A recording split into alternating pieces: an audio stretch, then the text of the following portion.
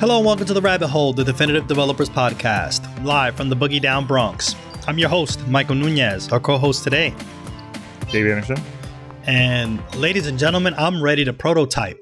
We're going to dive right into some prototyping tips and tricks, what you should do and should not do, and many other things pertaining to prototyping. We can't have a prototyping episode without our very own Stephen Meriwether. Stephen, how's it going? Hi, Dave. Hi, Bobby. Yeah. So you were here on the last episode to talk about prototyping, and you sold me. I mentioned before, I'm ready to prototype, bro. Yep. I'm ready to do this. I need to learn. You're the prototypical prototyper. The prototypical prototyper right here. I'm ready to go. It's on the business card. I want to know, just dive right into it. What are some best practices that, a person may want to have when thinking about prototyping an application? Yeah, so that's a good question. So I think we have to be super clear with the definition of a prototype. And my definition is it is something that you build to go to production, but you intend to get rid of it later. I don't see prototypes as something that are long living, that sort of stay standing for years and years and years. And so if we have that definition, then in my mind, the sort of best practices are to do the thing, use the tool, use the technology that lets you get product to market as fast as you can while not sacrificing on sort of user experience and sort of short-term maintainability. So there's a lot of different techniques to do that. My preference is you use no-code, low-code tools because I'm experimenting with those, and I think those are really interesting.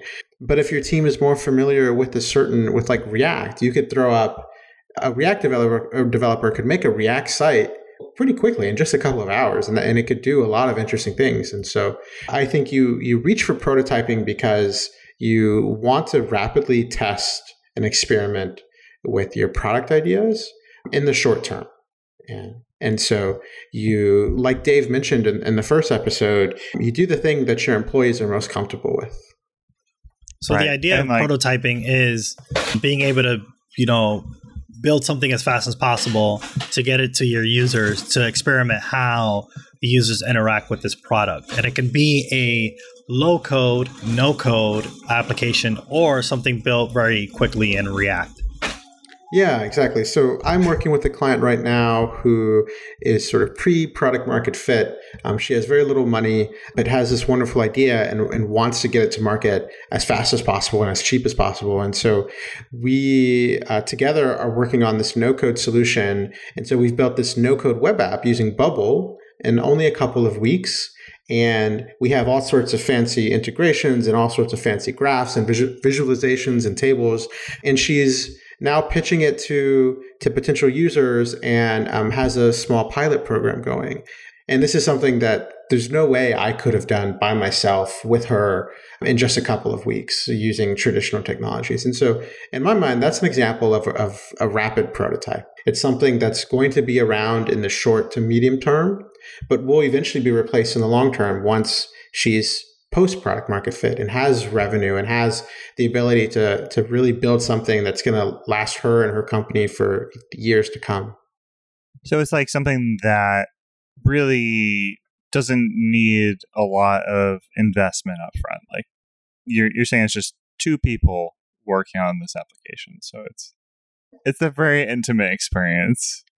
It is quite intimate. It is not as intimate as once I was working with the client and I was working from their home next to their young children. That was very intimate. This is a little bit different, but you don't have to be quite as good of a role model, I guess. Yes, exactly.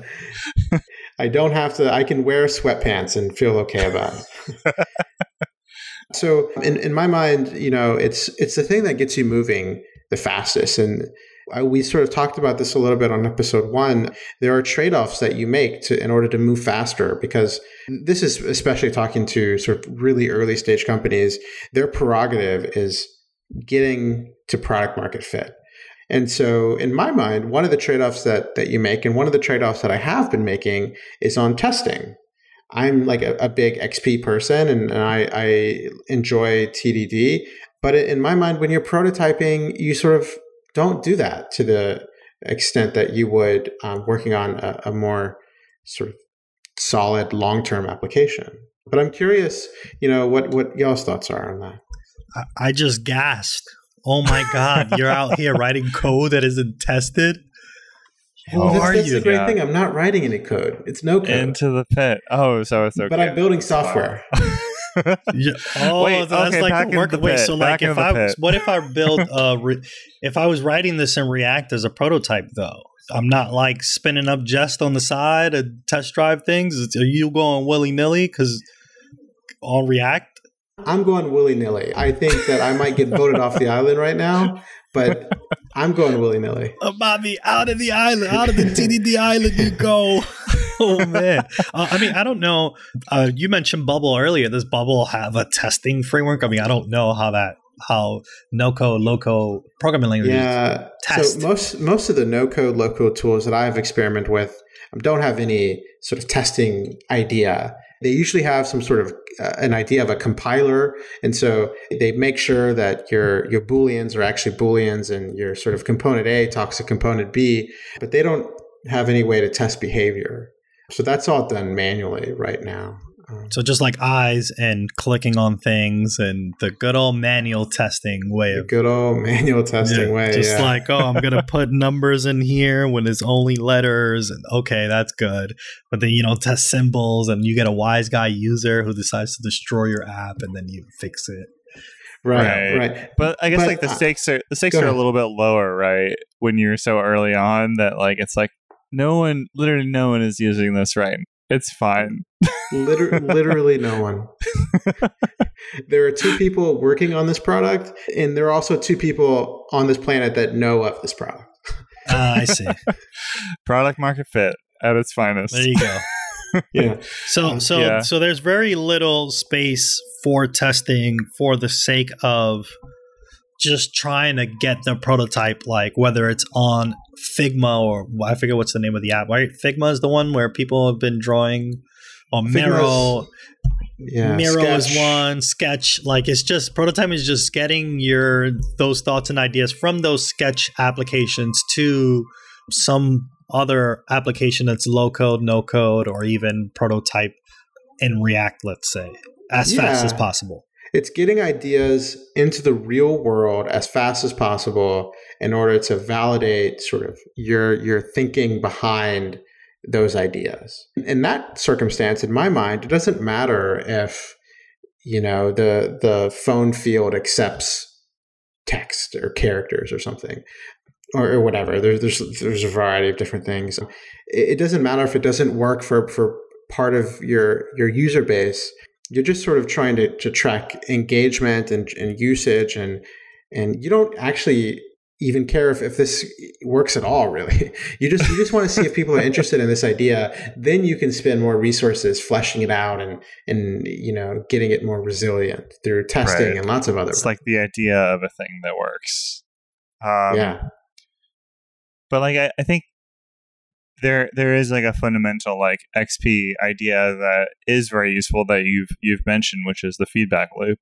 So it's like getting things out of the way that aren't getting you the really meaningful feedback, which is from the users, but like also leveraging the feedback loops that exist within the tooling or what have you. Like I know like prototyping in React, like there's React Dev Tools, there's hot reloading. This already is kind of like a foot gun for a lot of like more mature React teams where like they may not write as robust testing because the feedback loop is so tight with writing the React code where you just like wait a moment and it comes up. But I'm sure like these no code tools as well are providing like very nice feedback loops where you can make a change and see it evolving like pretty quickly. Yeah, definitely. I think a lot of no-code tools, but even sort of web programming languages, one of the great things about the web is feedback loops are pretty instantaneous. And I've grown to like really appreciate that and in my development. But that all being said, I will be honest and say that I run into scenarios where I need to do a lot of manual clicking around and QA testing just because I don't want to build software that just doesn't work at all. There reaches a point where that can get a little overwhelming. Yeah, totally. I think it's like, you might consider like, okay, like what is the point in which I might add that into the mix? Like, what is the cost and the benefit of adding some capability to know and be comfortable that like I'm not introducing any regressions? Yeah, exactly. And so in my mind, it's just like, what is my runway? Early on in a product's history, your runway is just a couple of months at most. And so I feel pretty confident that I can manage a code base that only a few people are working on, or maybe I'm just working on by myself for like a month or two.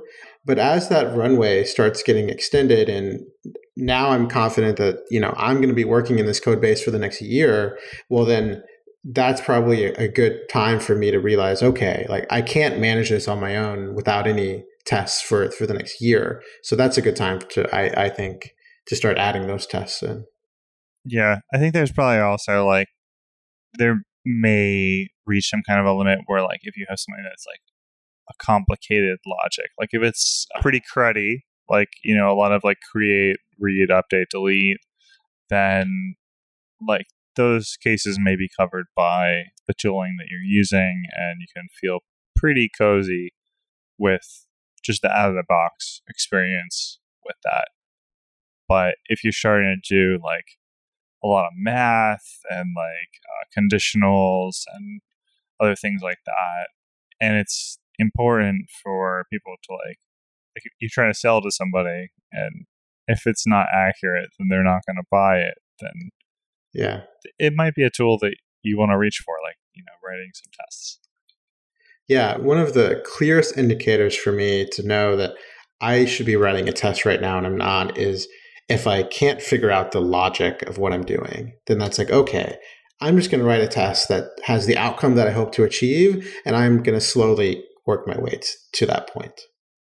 Right. Our simple human brains cannot comprehend like the Boolean conditionals that are coming together or what have you. Let's say, okay, like that's a tool to like break it down into smaller pieces that we can digest. And I think that applies for, if you're working at NASA or if you're working at this 2-person startup. No matter where you are, I think that's a good technique to use.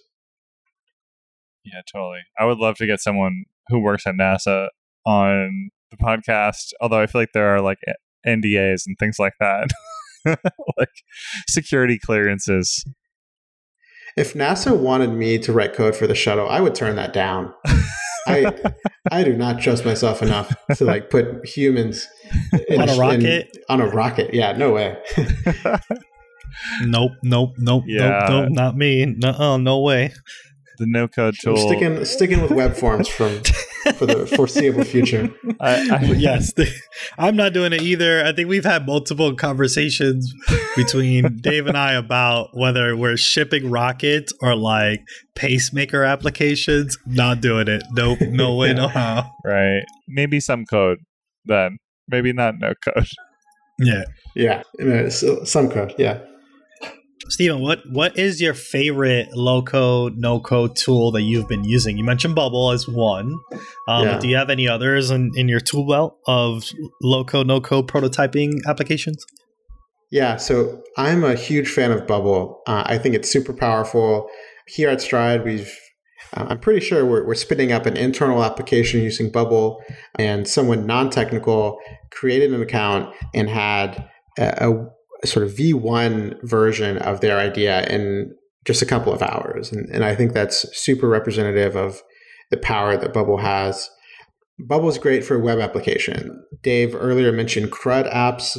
If you're working on a CRUD app, then Bubble is a phenomenal tool for that. Another one of my favorite tools is Webflow. Webflow is really great for like marketing sites. It allows you to drag and drop sort of CSS and HTML onto pages and build really beautiful websites without writing any CSS, without writing any HTML, and it sort of holds your hand a little bit. And so I'm a really big fan of that too. I'm also a fan of this tool called Retool. Retool is similar to Bubble in that it allows you to build sort of complex workflows and UI, and as you would see in a web app, but it also has interesting connections to, it lets you write code to supplement sort of their built-in technology. It lets you connect to all sorts of different databases. Retool is a tool that I think they pitch themselves as a tool for building a no-code tool for building internal applications.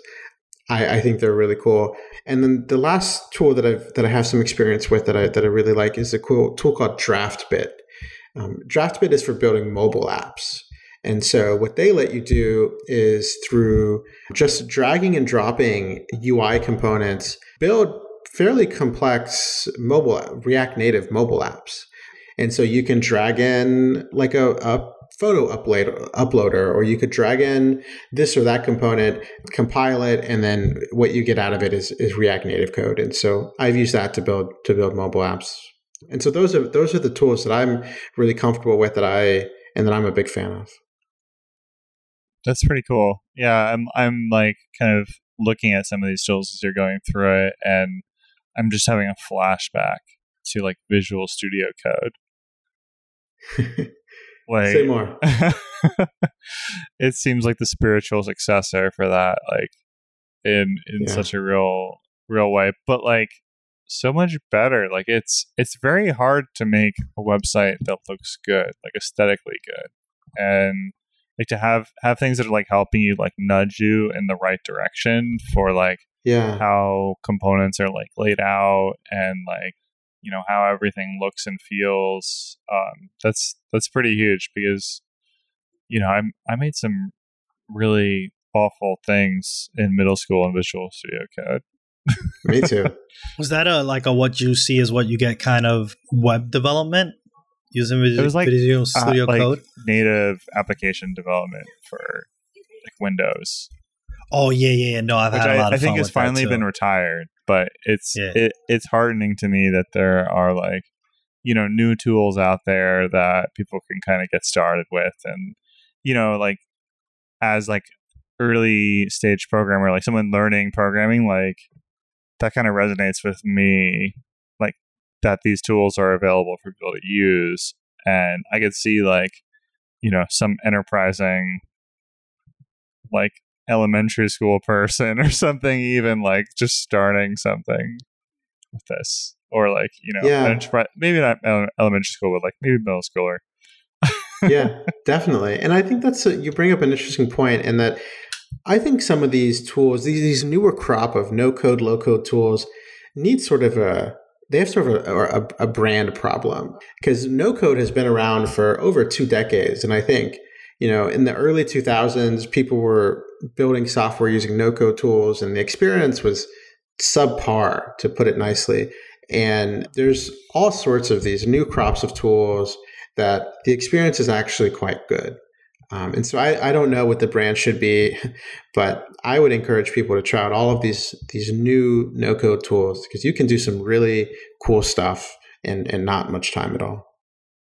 Yeah, just like being able to, you know, if you have an idea in mind, you can just get started as fast as possible, see what kind of interactions with your users you may get for this particular product, and know very quickly as to, you know, this is a product that the world may need, versus like, oh, is this only a niche group of people? And you can make a decision as to whether you want to continue moving forward and building, you know, whether it's going to be a fully fleshed application and, you know, your React front end and Rails back end and that kind of stuff, versus, you know, figuring out a new idea and starting the prototyping process again with a different idea, rather than diving into a monolith and building all this boilerplate and then having 4 users and then not having a lot of interactions and stuff like that.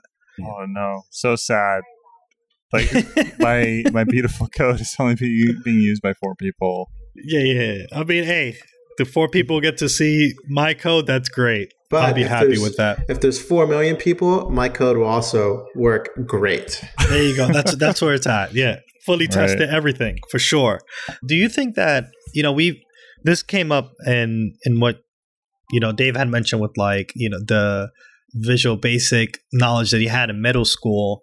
I've done a lot of career day and talk about programming and stuff like that. And I'm curious, is these no code applications or something like Bubble a thing that we should be introducing to kids in middle school so that they get more excited about coding? Or is my Ruby puts your name the thing I should be doing to show the kids? I guess is my question. Yeah, that's an interesting question. I follow this guy named Andrew Wilkinson, who's the CEO and founder of this company called Tiny Capital. They own a lot of different sites like Dribble and MetaLab and others. And he had a tweet the other day that I thought was great. And he said, everybody shouldn't be learning how to code. Everybody should be learning how to use no code. And I think that's true, especially as a way to sort of get people into programming. Getting your mind thinking about building software and building products using no-code tools, I think, is a really nice introduction to sort of the more heavier components of building software. And so if my little cousin came to me and wanted to sort of build something and learn how to program, I would first point them in the direction of Bubble. I would teach them what that looks like, get their mind thinking in that way, and then that translates really well to actually writing software and writing code. Right, because you can think about the joy of creating something. You can think about the feeling that you get when you put some logic together and kind of connect the dots and create something surprising or different, but without really writing any code. And that's pretty great. Yeah, you get that excitement and that joy of putting something out there in the world, but you also start thinking in sort of a systematic way that you have to do in these no-code tools, and you also have to do if you're writing code. And so if you haven't been doing that for a while, it's sort of challenging to start thinking that way. And so this is a really gentle introduction to that. Yeah. And something that I've seen, I think also in my career that we haven't really talked about too much, that the most successful low code tool in the world is Microsoft Excel. Yeah. I cannot tell you how many projects I've been on where we just need to replace this spreadsheet that that Barbara put together. Barbara put together this wild spreadsheet, and it does everything. It is exactly what we need. It is the right product market fit, but it just doesn't scale. Yeah, that's a great example of the first low code tool that really sort of changed the world in a way. Oh man, Excel. Who would have thought? Who would have thought? Not me.